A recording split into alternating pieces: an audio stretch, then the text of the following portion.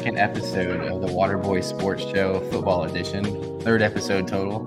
I'm one of your hosts, Frankie. The other guy is Kyle, and we're going to be talking about a whole lot of football today. Had a pretty good week, Kyle. How about you? Did you do anything for Thanksgiving? Yeah, I have a pretty hilarious story from Thanksgiving. Actually, I had a great meal this morning. Leftovers, of course. Hope everybody got their leftovers. So my girlfriend and I, we went to my uncle's place, and it was my uncle's girlfriend's family, and they're all a bunch of classic New York Italians, very friendly and everything. But one surprise I wasn't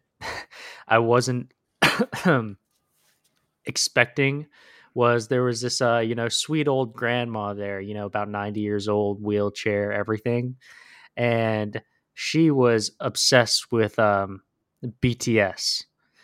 And you wouldn't believe it, she had a BTS shirt on, and she was drinking her Michelob Ultra, and they sat her in front of the TV during the halftime of the football game that was going on at the time. I think it was Packers and Lions, and they put on like a 20-minute performance of Jungkook from BTS, like Oh my gosh. performing in Times Square, and she was there sipping her Michelob Ultra, singing to all the songs and talking about how handsome he was. And that was something I completely did not expect at all. Like fully like New York Italian 90-year-old lady obsessed with K-pop.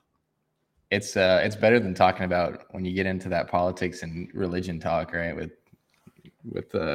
in the classic Thanksgiving conversation.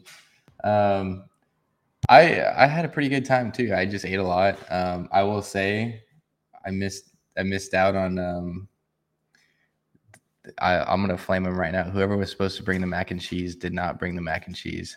So if you're listening, yeah. Other than that, great time, lots of leftovers, lots of football, which we can jump into right now. First, we can start off with the Cowboys, baby. We're looking good. Dak is looking like an MVP quarterback. I don't care what anybody says. He's looking like the real deal, like the $40 million man that we all expected. But since our last episode, we didn't get to talk about the Panthers game, so we'll touch on that really quickly.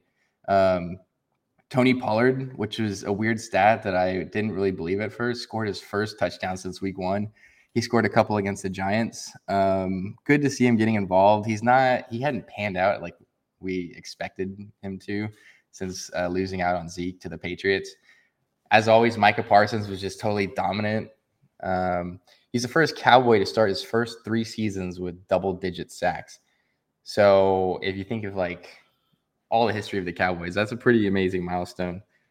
Bryce Young, another week, another underperformance from him. He's a rookie, though. He's a rookie. I mean, it's hard to compare it's hard to have a proper barometer for his performance when CJ Stroud is doing everything out there. But yeah, man, it's still a rookie. Up on CJ Stroud, man. I don't want to come out here and overreact.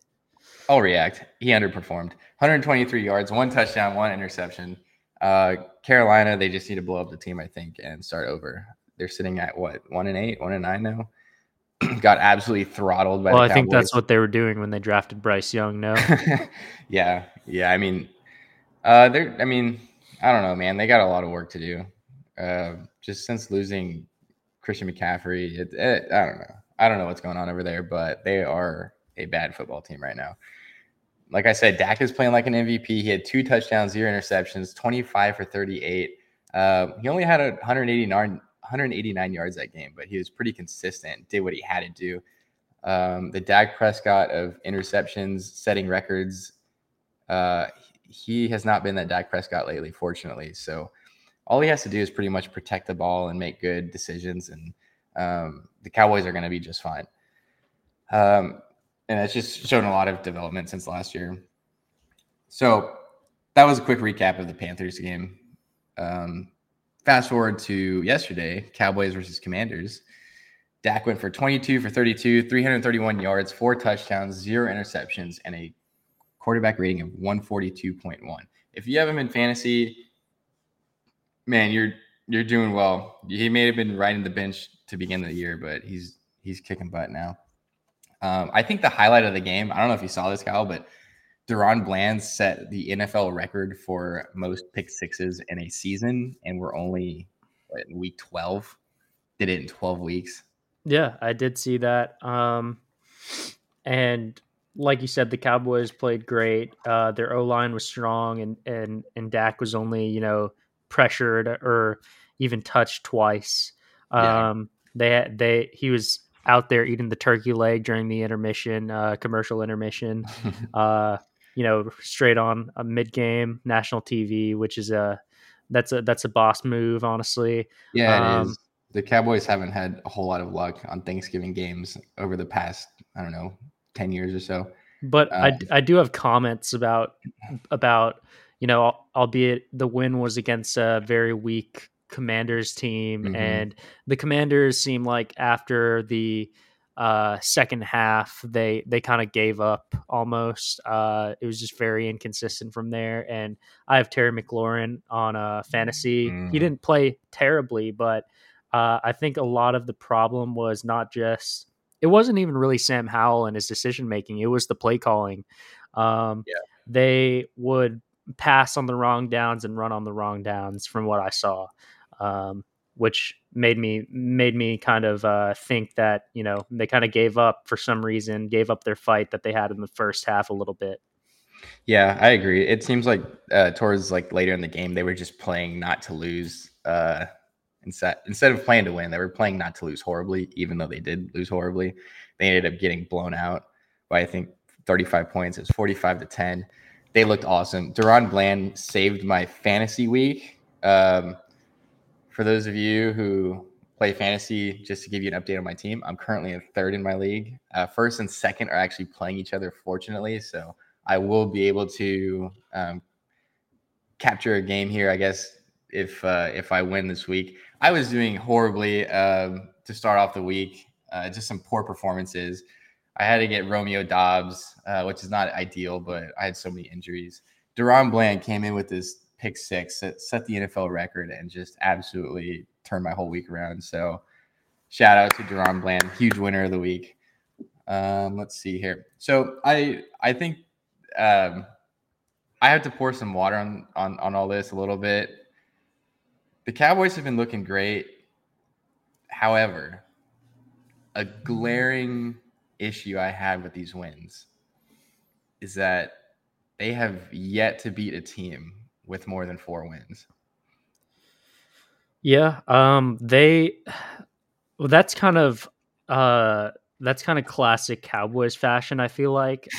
Just blowing out horrible teams. Yeah. And then when they have, it gets the Cowboys fans excited, everything. It's like, this might be the year Dak looks great against these teams. And then they have these games during the regular season and the playoffs in which they're considered punching up, I guess you could say. Yeah. And they might make it an exciting game, or they might get blown out, but ultimately they usually end up falling short against those teams that are considered more well-built, more legit contenders from a competing standpoint. Did you know another glaring stat? The Cowboys' opponents have a 300 win rate. That is not great. I think once we played well against the Eagles, I will say, but once we start getting to the Eagles, the 49ers, the Chiefs, that's when the real Cowboys have to come out. And like you said, in classic Cowboys fashion, I have yet to see them really win a real impactful, meaningful game. They've just been throttling these bad teams. A wild stat: the Commanders have lost to the Giants and the Cowboys in the last week with a total margin of 76-29. Can you imagine getting blown out 76-29? One of those teams being the Giants in 1 week. Yeah, especially the Giants with a just a absolute mess of a quarterback room. Yep. Nothing reliable out there. So that's pretty embarrassing. Daniel Jones out for the year. But yeah, for the Cowboys, it's like you can only beat what's in front of you at the end of the day. But when it comes to more of a Goliath as opposed to David in front of them, they usually can't beat those opponents. So we're going to start doing some maybe winners and losers of the week. We're working on different segments for the show. I will say, let's start this week with winners. Let's start this week with a game ball. Who do we give a game ball to? Can you guess? I know exactly who it is, and I think I know who you're going to guess. But I assume you were a big fan of the halftime show. Yeah. The game ball goes to Dolly Parton in a Dallas Cowboy cheerleader uniform at the age of 77. Opened up with an absolute banger of a song, Jolene. Put Jack Harlow to shame. Outperformed, outclassed his halftime show. His stage looked like an elementary school theater set of Frozen or something. Or like the Christmas pageant. Dolly is one of America's sweethearts, as we all know, and whoever thinks differently is being disrespectful. I have a question, hypothetical here. It came up in one of my group chats yesterday. Let's just put it more eloquently: shag, marry, kill. And we're talking all in their prime here. I want to hear your opinion on this. Dolly Parton, Cher, and Madonna. I'm not answering this question. I think all those people outage both of us probably by a couple hundred years. So come on. If you want to offer the answer, go ahead. I couldn't even fathom that. I couldn't even put that into a realistic scenario. There's no way. Like I said, I'm outaged by probably a couple hundred years between all of them. I refuse to answer it. No disrespect to them. They are performers. I will say a lot of artists. They put a lot of artists these days to shame. Like I said, man, Jack Harlow just outclassed. Cher has some bangers. Dolly Parton has some bangers. Madonna absolutely have some bangers. I'm gonna flip this question back on you if you want to answer it. Well, I'm a big fan of Madonna, so she's not getting killed. Like musically, as a person, what are you talking about? No. But I have respect for all of them, so I'll leave the other two up to the audience to decide. If you want to put it in the chat, yeah, go ahead. So speaking of outclassed, Detroit. The 8-2 Lions, well, formerly 8-2, now 8-3. Yep, they were upset by Green Bay, who was at the time prior to the game. They were, I believe, 4-6, 29-22 score. But I think it's safe to say that it was pretty much Green Bay Green Bay domination the entire game. They had a questionable fake punt in which they ran it on 4th and 5, did not pan out. And what do you think about the Packers and their outlook after this win? Because this is an impressive win for them. Yeah, I agree. Jordan Love looked great. They actually still have a chance at making the playoffs, which is surprising to me. I did not expect that to actually happen. I think they could do it. This was a really this is a great win. If you're a Green Bay fan, this is exactly what you wanted to see. The Detroit Lions are doing great. Dan Campbell has turned that team around. Jared Goff has been doing great, but he just had such bad protection. He was pressured on 45% of dropbacks during this game, and you're not going to get many great looks. Quarterbacks can't work through their progressions if they get pressured that much. So I think if you're a Green Bay fan, this is a really good win, and you actually have a chance at making the playoffs, especially considering that 2 of the 6 remaining games they have are against winning opponents. Everybody else losing records. Yeah, so, well, like you said, Jordan Love was great. I had, some people in the house I was at, they were questioning Jordan Love as a player.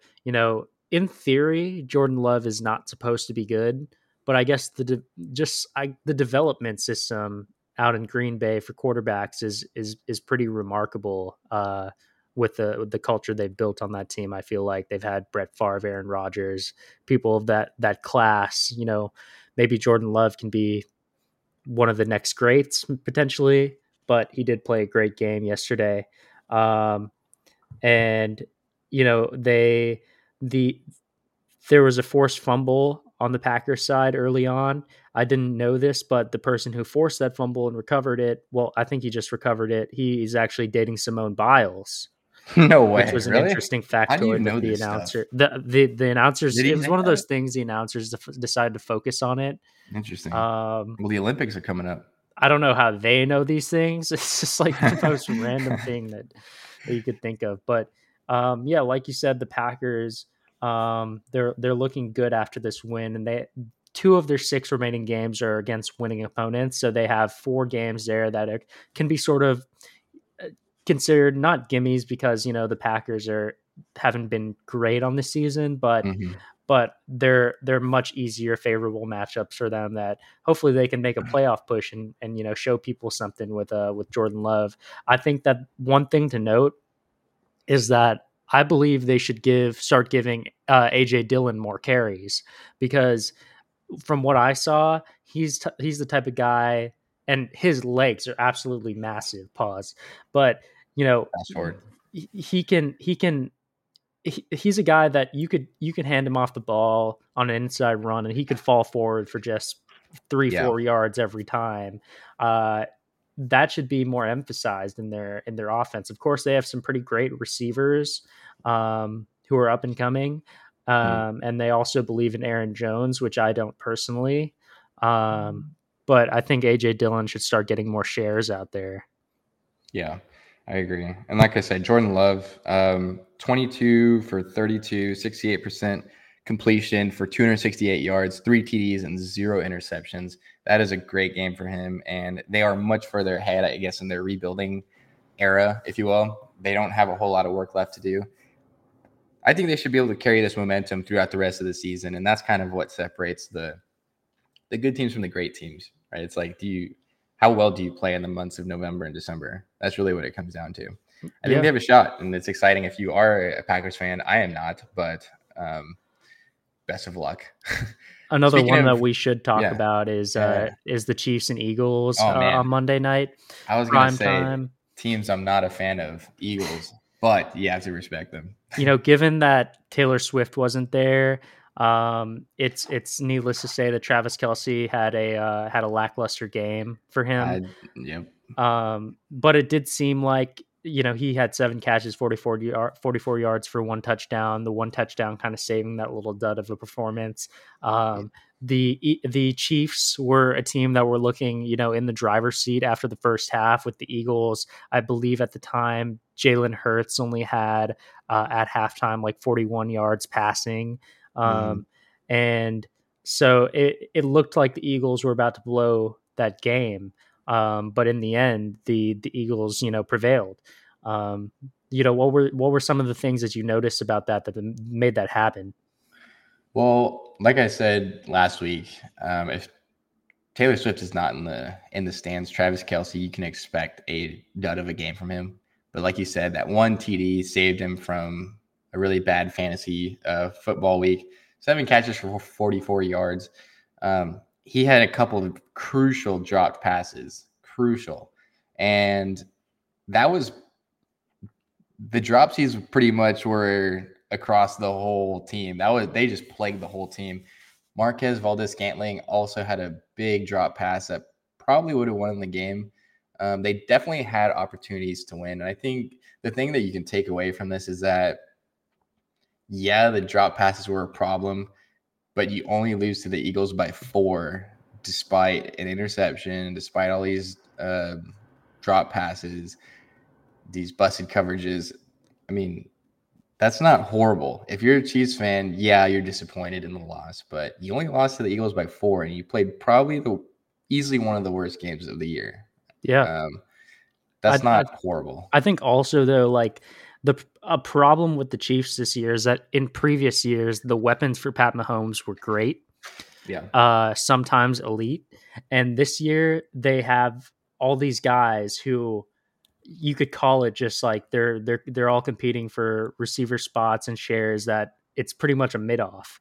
Like you have Marcus Valdes-Scantling, Sky Moore, Mecole Hardman, you have Kadarius Toney. These are all guys that people usually pick up at the beginning of the year in fantasy, expecting them to get 10 points a game or so, but then they end up getting more like 4 or 5 fantasy points per game. Guys who just, in theory, they could be great receivers, but they just aren't that. We have Frank Garcia Sr. in chat saying Hurts is way overrated. And that might be true. There might be some truth to that. Yeah, this game he definitely played like he was overrated, especially like you said, he only had 41 yards in the first half. It was just not a great football game all the way around. But as a Cowboys fan, I have to say, man, the last several weeks, Dak is playing like the best quarterback in the NFC East. Jalen Hurts just has so much talent around him, wide receivers, defense. He does, and he's a dual threat, which everybody likes. He's still very young, so there's room to grow. But it seems like when it comes to the moment, he falls short most of the time, and kind of gets a little shell shocked. Happened versus the Chiefs, happened versus the Jets. Surprisingly, it happened in the Super Bowl. Yeah, that's a good point. I mean, it comes down to if you can win the big games where you may be out talented. It's like a lot of teams that win championships can actually win games where they're completely out talented. It says a lot about the quarterback. But moving on from that, the Jets and Dolphins, that is actually going to be the first Black Friday game, I think, of the NFL history. I don't know how that's possible, but yeah, and hopefully it's a good one. Zach Wilson earlier in the week was officially made QB3. Rip. Tim Boyle to start for us, 33-year-old vet. What do you think about that as a Jets fan? It was a decision that was a long time coming, and I think I have a little bit of. I guess I have pause with this because we should have made this decision a long time ago. Like, we had several quarterbacks who had inquired about joining the team that ended up signing with other teams. Carson Wentz, namely, and a couple of other people who signed as out in like the free agent buyout market earlier on the season, and we turned them down because we were standing with Zach Wilson at the time, and I always knew that we were inevitably going to bench him, but I at least thought we should have gotten some insurance.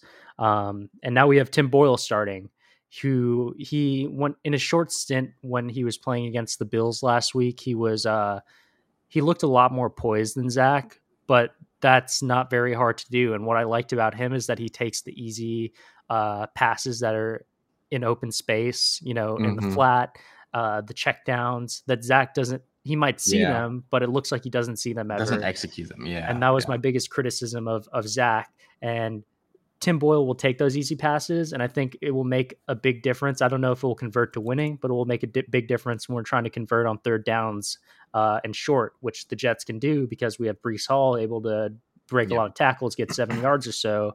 We have Garrett Wilson, who's able to make a big play, and Alan Lazard, who's pretty reliable. There was a report that I read that Aaron Rodgers sent a video to the team recently, I guess in an effort to motivate them, because it was of him working out, throwing around, and the team was supposedly quote unquote amazed by what they saw in the video. It was like a Uncle Rico montage or what? How are you amazed?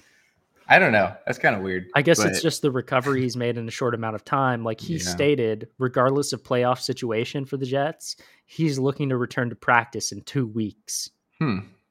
Regardless of playoff situation. Yeah. So I guess take that to mean he could return back to action in mid-December, like he said. Just to do a little bit of analysis on the remaining strength of schedule for the Jets, we have the Dolphins today, a tough matchup, high-powered offense. But if there's any team that can really have the defensive effort to maybe slow that down a little bit for Tim Boyle to see what he can do, it would probably be us.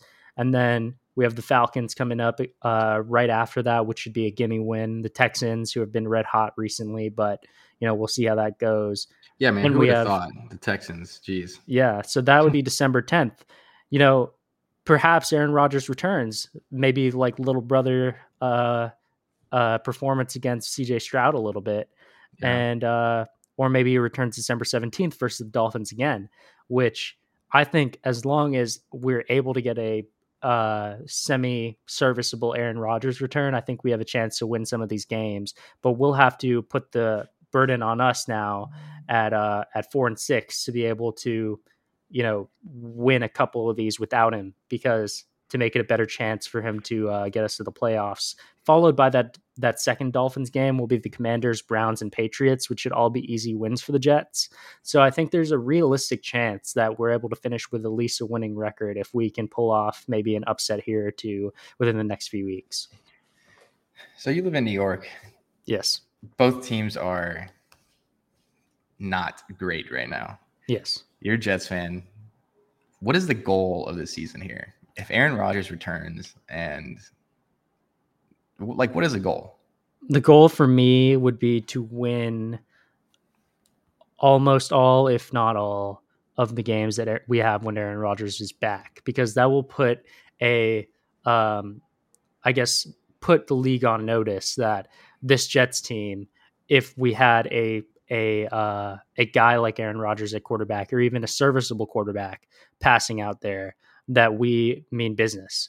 And so I feel like that would be the goal. And that would set a statement or a precedent for a lot of the free agents who are potentially looking at coming to the Jets next year. For example, there have already been rumors after the Raiders game that Devontae Adams wants to return with Aaron Rodgers.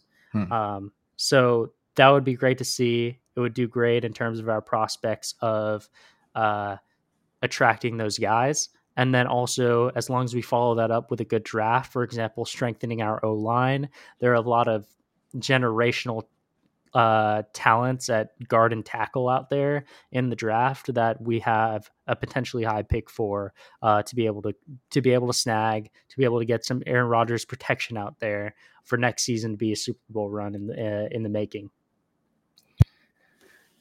A totally torn Achilles coming back in the same year, that would be pretty insane. I got to give it to him just for even attempting that. Well, his treatments, some of the over the counter and under the counter ones potentially might. He also had a great surgeon too. Yeah, that could be a play for sure. Whatever works, man, is what works, I guess. He had a great surgeon, the same guy I think that repaired or worked on Tom Brady when he tore his ACL way back when. So props to him for actually possibly coming back in the same season. A couple other games I want to watch this week. Bills, Eagles. The Bills have been, I guess this is another chance for the Jets to possibly snatch a game here in the AFC East race. But the Bills have been, I'm sure to all Bills fans, disappointing this season. This is not the season they were expecting. Yeah, and the great thing about it is that, let's see what's the Bills' record right now. Bills are sitting at 6-5, and I do want to talk about the strength of schedule for the Bills remaining, because that will really, really incentivize the Jets to try to do well and try to still make a winning effort out of this season, because they probably have the toughest strength of schedule I've seen to end the season. They've got Eagles, Chiefs, Cowboys, Chargers, Patriots, which, should be a gimme game. Gimme. But then they end the season against the Dolphins after that. Oh my gosh. Well, I guess it looks like the Jets' chance is a lot better of making it. Yeah, because I can only see one real gimme win out of all of those games, and maybe against the Chargers, who are struggling, but that's still a really tough team that's considered a playoff contender. So isn't Josh Allen on the cover of Madden 24? Is that curse real? Curse. It's a curse, buddy. Yeah, man. Anyway, another game, Jags-Texans, another game that probably would have been relegated to a Germany or a UK game that probably nobody would have watched. They always send the Jaguars out there. It's like they might as well get a team, a practice facility, or timeshare out there or something. Yeah, because they probably do, man. The Falcons, Steelers, Jags. Yeah. This was another game, like I said, Jags Texans. That would have been a great Toy Story game. But this year, CJ Stroud rocking. This is actually going to be a good game, I think. And I'm going to go out and say I think the Texans have a really good chance at winning this game. Yeah, I think so. Obviously, Travis Etienne hasn't been, as good as he was prior to the bye week. And I think even though the Jaguars have a great offense and there's more continuity there, the Texans definitely have that fire in their hearts and a chip on their shoulder when it comes to this season, and they want to really prove that CJ Stroud is the real deal, which they have at this point. But I think they want to do more, and so I think the Texans have a good chance against the Jaguars. To me, it's a really even game when it comes to looking at it holistically. So we'll see. We'll see how it goes. It's going to be two really good first-round pick quarterbacks, Trevor Lawrence and CJ Stroud. I'm actually looking forward to that. Again, never thought I would say that, but here we are, 2023. I'm glad we can look forward to the Jags-Texans games. That's going to be a really good one with some playoff implications as well. Another one is the Ravens and Chargers. Lamar Jackson, just like we said before, doing Lamar Jackson things. Yeah. I think the Ravens should handle this one pretty, maybe not easily, but they should get the job done. I think so. And even though we pointed this out as one of the games to watch this week, I feel like the games weren't great this week looking at the schedule. So that's why I kind of just cherry picked this one out of there. The Chargers are still a tough team, but they've been struggling as of late, and the Ravens have been great. So should be a Ravens win easily. But this is probably one of the Chargers' last chances to prove that they are legit for this season. So this could be a trap game though. Baltimore at 8-3, the Chargers at 4-6. Vegas only has Baltimore winning by 3.5. Is that a little bit disrespectful to Lamar Jackson? Well, I think maybe, but at the same time, I wouldn't be surprised because Baltimore, both offenses are great, but Justin Herbert, you can't ever discount or discredit, the weapons that he has around him. Keenan Allen, Austin Eckler, guys like that. I think it's a little disrespectful. I don't know, but it could be a trap game. We'll see. Anything else you want to add for the NFL this week or anything we missed last week? No, not at all. That was a good bulk of time, and we can head over to the college football scene. Yeah. And again, for those of you who may have joined in late and missed it, our game ball of the week, even though Deron Bland just set an NFL record for pick sixes, actually went to Dolly Parton, who rocked a Dallas Cowboy cheerleader uniform at the age of 77, opened up with the absolute banger Jolene, and just completely outperformed Jack Harlow as far as halftime shows go. So, and perhaps looked even more majestic. Perhaps even looked more majestic in that uniform than some of the Cowboys cheerleaders this year.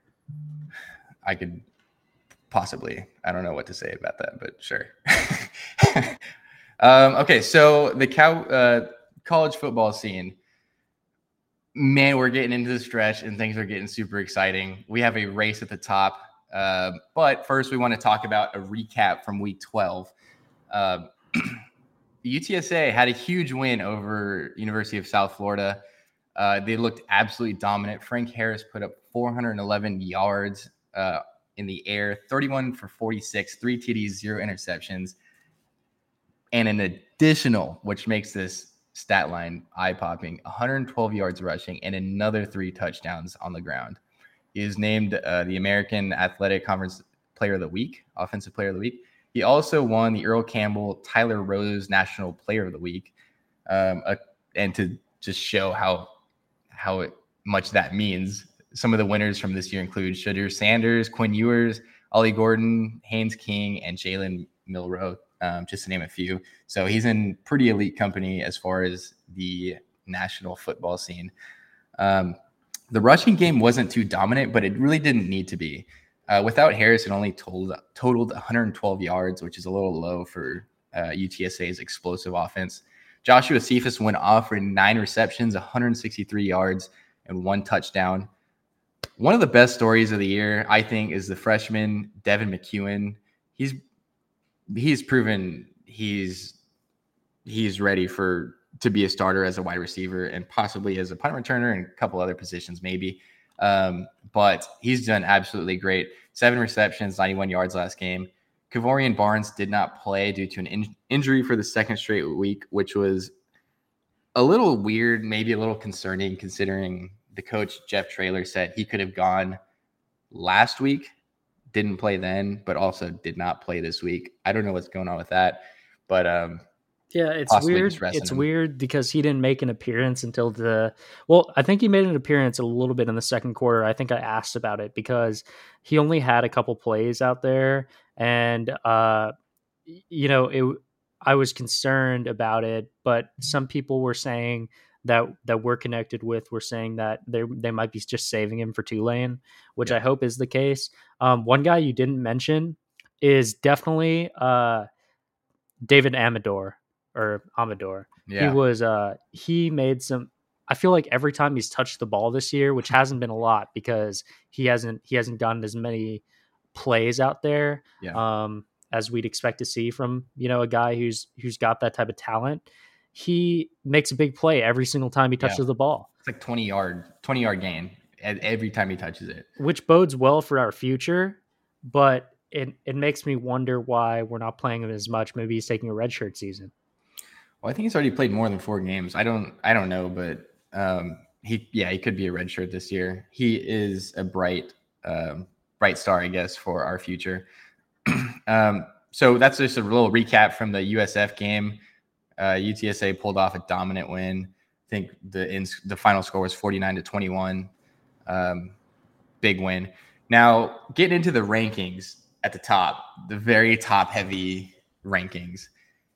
Just came out, college football playoff rankings. Georgia, Ohio State, Michigan. And the big one and the unfortunate one, Washington surpassed Florida State.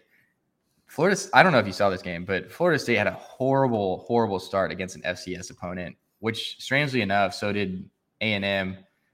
They played an FCS team, and they just could not get anything going in like the first half or the first quarter. It was weird. It was a weird week. But just like A&M, Florida State was able to pull away. However, the biggest loss, and the reason why I think Washington jumps Florida State, their quarterback had a pretty severe leg injury. One of those that you look at and it doesn't look too good. His leg went like 90 degrees the wrong way. And unfortunately, that was a game where the Hall of Fame alumni were celebrated at halftime at the game.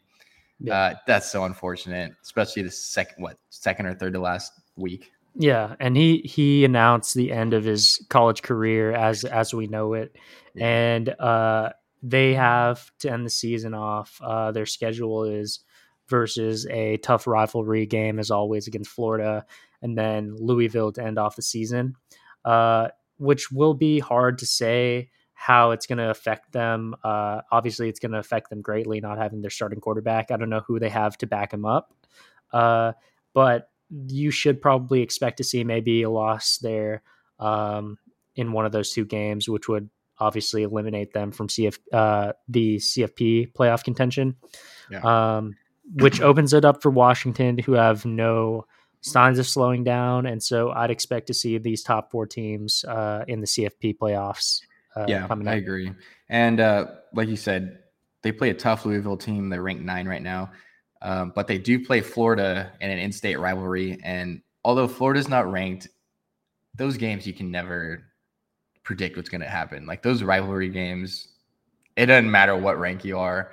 That's going to be a tough fought game that could definitely be a loss for Florida State, especially since they don't have their starting quarterback anymore.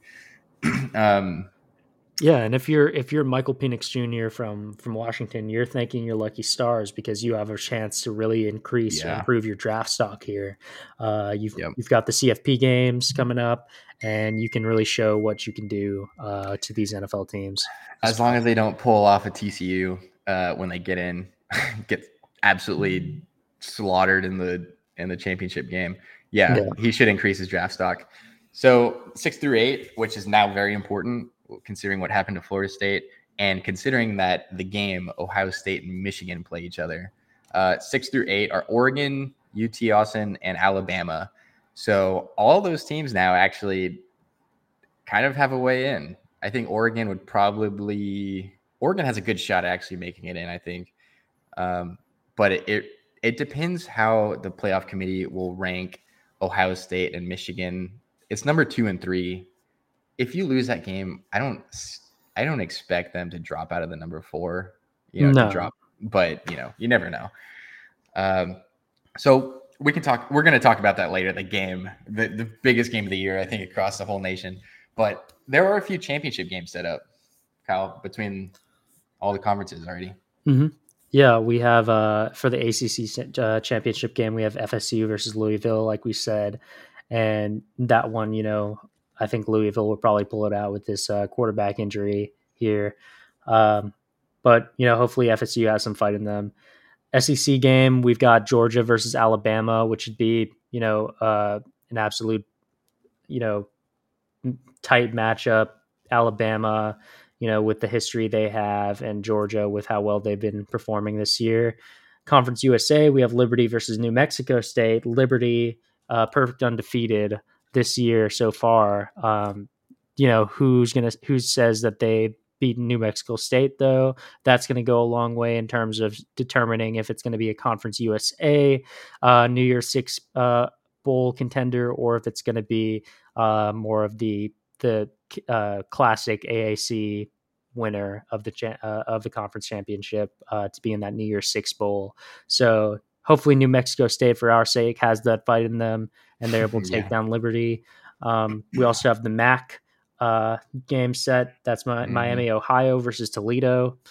To be honest, not super familiar with either team, but I know they're having great seasons. And then we have the championship games not set, if you want to introduce those. Yeah, these are some definitely to look at. And surprisingly, going second to last week of the season, there's still 6 conferences not set. So going into the Big 12, it's probably going to be UT Austin, and they're either going to play OSU or Oklahoma or Kansas State. But the crazy stat is that there's technically 7 teams that could still make it in. And they come down to some crazy hypothetical, like computer rankings and just a web of hypotheticals. But it's a win and in for UT and OSU. OU would need a win against TCU. They need UT to beat Texas Tech, and OSU has to lose to BYU. Kansas State can still make it in with a win against Ohio or Iowa State. UT has to beat Texas Tech, and OU and OSU both have to lose. So it's looking like UT and OSU are going to be the Big 12 championship game. But you never know, because it's very competitive, more so than it has been in previous years. Yep, absolutely. Speaking of competitiveness, the Big 10, the game, as it's been called, Ohio State and Michigan will face off for the 118th time. The first time was in 1897. That is wild. But this will determine probably which team gets in the playoff. I still think that even if you lose this game, you should still be in the playoff. But again, you never know. I think it would probably depend on the margin of victory. Yeah, if this game goes overtime, I mean, I could see both teams staying in the playoffs. But the winner will face Iowa in the Big 10 championship game. Pac-12, Washington secured a spot. Oregon was the win and in for them, but they play Oregon State, in-state rival. So remember those rivalries, man. You can never predict how they're going to go. Well, don't fast forward too much past the game of the year. Who do you have in Ohio State versus Michigan? I thought that the Jim Harbaugh thing would fuel their players, and I think it did the first week, but Michigan had a tough time getting anything started last week. I think they played Maryland. It may be a hindrance now, the Jim Harbaugh thing. Maybe I wouldn't be surprised if Ohio State wins. Yeah, I think Ohio State might actually pull this off. Yeah, I agree too. I'm picking Ohio State. Okay, but back to the championship, conference championship game scenarios. Mountain West, we have UNLV winning in against San Jose State, looking good for them. They would play the winner between Boise State 6-5 and Air Force, who I would take Air Force in that situation. I think that UNLV will likely play Air Force in the Mountain West Championship game. And Air Force, looking good this year. So it's really the time here for a service academy to actually make something of themselves and of their college season. Yeah, that would be pretty cool to see. Boise State, it's weird how they could still get in. They're 6-5, but whatever. Not super competitive conference, I guess. Yeah. The Sun Belt, Troy clinched the West, one of the few conferences that still do divisions. So they're in. JMU can't participate due to the NCAA rules, which that sucks for them. But next year they'll be eligible. If Coastal Carolina wins, they're in. So JMU will still have an impact. And the AAC, man, huge matchups coming up. There's still 3 teams at the top that are all undefeated. 2 of them will play today. The winner of the AAC will most likely get to New Year's Six Bowl as they have the past, 5 or 6 seasons. If SMU loses to Navy, though, the tiebreaker will go to the computer rankings because there's no head-to-head matchup between SMU and UTSA or Tulane. It's a win and in for UTSA and Tulane, who will actually face off today at 3:30 Eastern time on a primetime Black Friday matchup on ABC. That is pretty cool. I'll be tuned into that for sure. We'll all be tuned in. Let's talk about that matchup a little bit. Let's go in depth here because that's what we do as UTSA fans.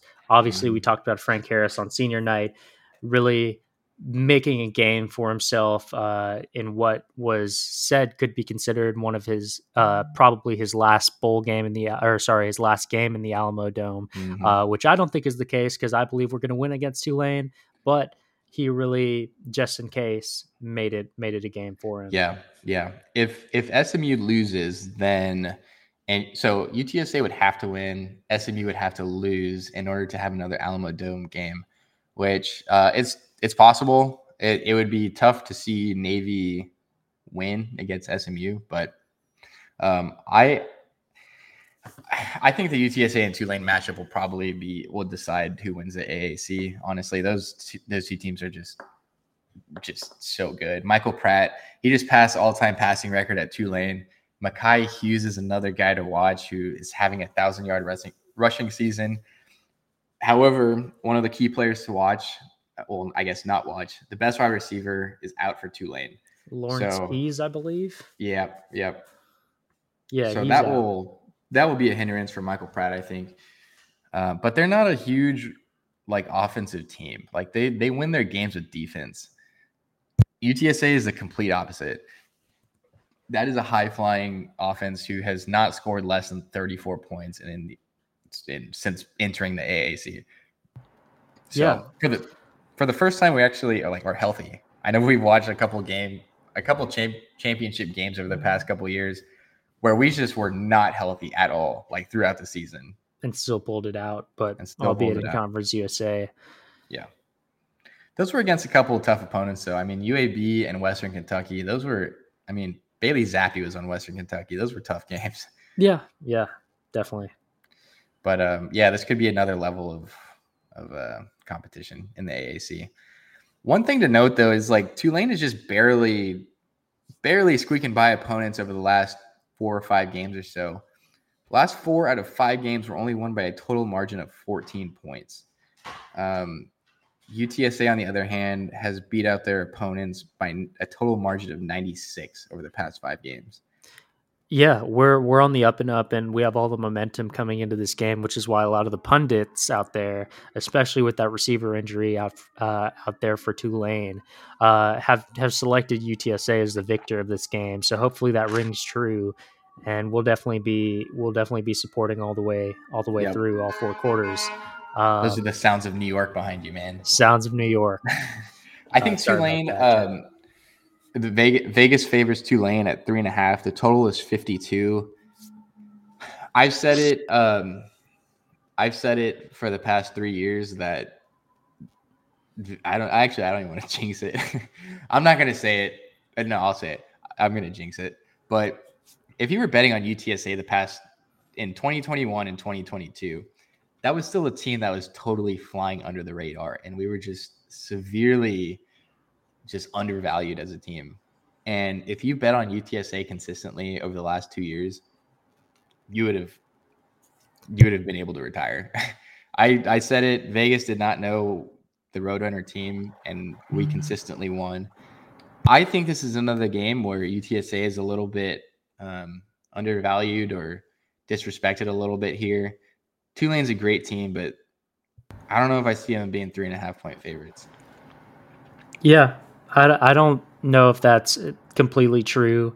I see UTSA as being favorites always, especially in this matchup here. I feel like we have a good chance. Key players to watch for us will be Joshua Cephas, who just broke the single season receiving record in yardage for UTSA, I believe.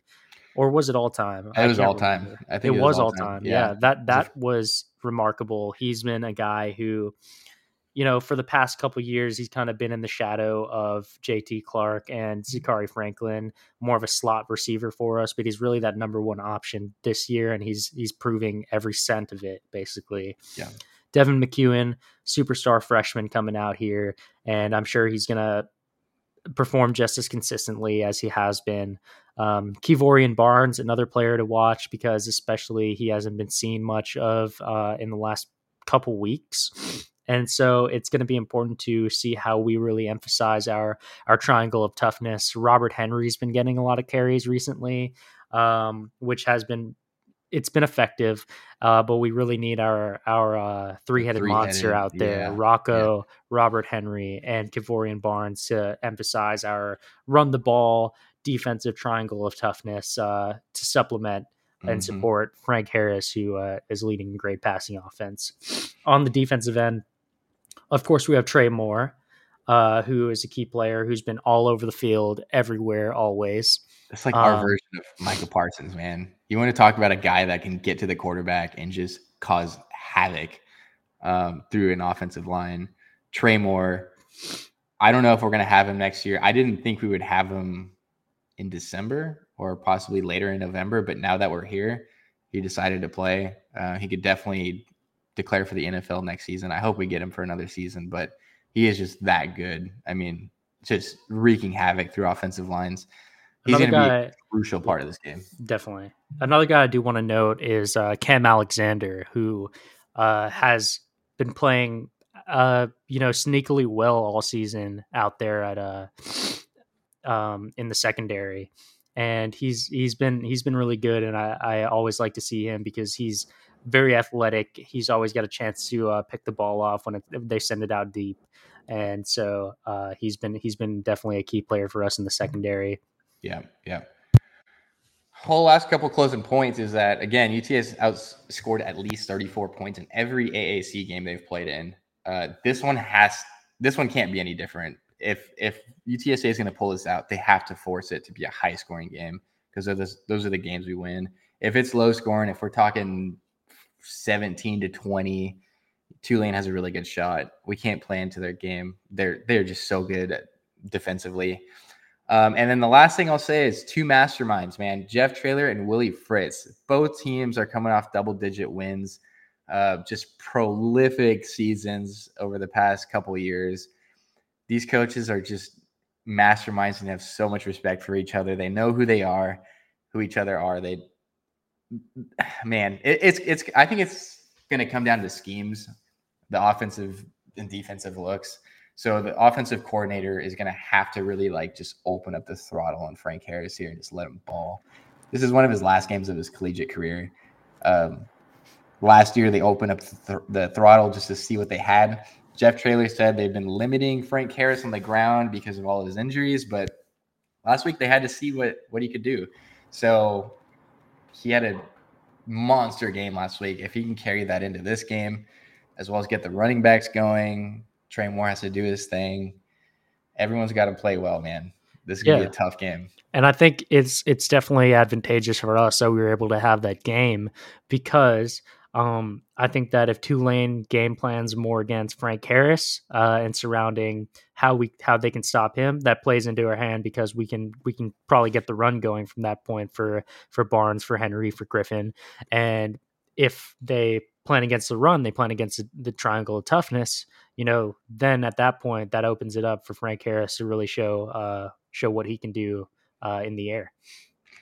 One thing that I haven't heard many people talking about is the Tulane defensive coordinator, Sheil Wood. Unfortunately for UTSA, he was the defensive coordinator last year for Troy, who held UTSA to a season low, like 14 points. Frank Harris had 2 interceptions that game and only threw for like 100 or 200 yards, like the worst game he's had. So he's come out and said in interviews that the offense looks pretty similar to when he was at Troy, and he's very prepared for UTSA this year because he's seen him before. He feels like he knows the offense very well. It's going to be about Jeff Traylor and the offensive coordinator to come up with some. I don't know if they need to abandon their game strategy that they've had all year, but they just have to outperform. It's all about execution, I think. The other thing is that there were extenuating circumstances to that game as well. That bowl game, we had several key players who were either preparing for the NFL draft or they were out, namely Zachary Franklin. Of course, we don't have him this year, but we have all the people that we game plan to have for this game. So that's going to be something, a differentiator in this game. He has not played against, or he has not coached against Joshua Cephas. He was out last year at the game against Troy. So it'll be interesting to watch this game. I think this is probably the most important game in UTSA's history, if not maybe second or third. I think you could argue a couple of those Conference USA championship games were probably the most important, just because that's what really put UTSA on the map and pole vaulted them into the AAC. Now, if they can come in and win the AAC in the first year, oh man, I wouldn't. Pac-2, give us a call, man. Give us a call, Pac-2. We're ready. But no, it's going to be a great game. I'm excited. On national TV. Past couple of games for UTSA were also on national TV. So if we win today, we're going to have another game on ABC, the AAC championship. Don't want to eat the cheese. Don't want to say it's going to be us. We have to take it one week at a time. But also the bowl game will most likely be on ABC, ESPN, or CBS or something. So could be 5 national televised games to close out the season for UTSA. Yeah, I'm looking forward to it. Kickoff's in a little bit over 3 hours, and I've kind of got the nerves. I'm a little nervous. Yeah, I'm a little nervous, man. But I have faith in our team. I think it's going to be about execution. Again, Jeff Traylor and the offensive coordinator are going to have to come up with some great schemes, but it's going to be about the players just delivering, doing what they've done the past 7 games in AAC play. Man, it's going to be tough, but I think UTSA pulls this one out. I do too. Do you have any closing comments as we wrap up here and the Black Friday edition of the Waterboy Sports Show? No, just that, we'll be back in a few days for our basketball episode, and make sure to tune into that. We're, of course, on all platforms, YouTube. Make sure to subscribe, follow on Twitch, follow on Spotify, Apple Podcasts, everything. Make sure to just listen in wherever you prefer to listen to your podcasts. And then also enjoy your Black Friday, get your shopping done. Make sure to enjoy some of these games, and I know we will. All right. Stay hydrated. That's it for us. All right, we're out.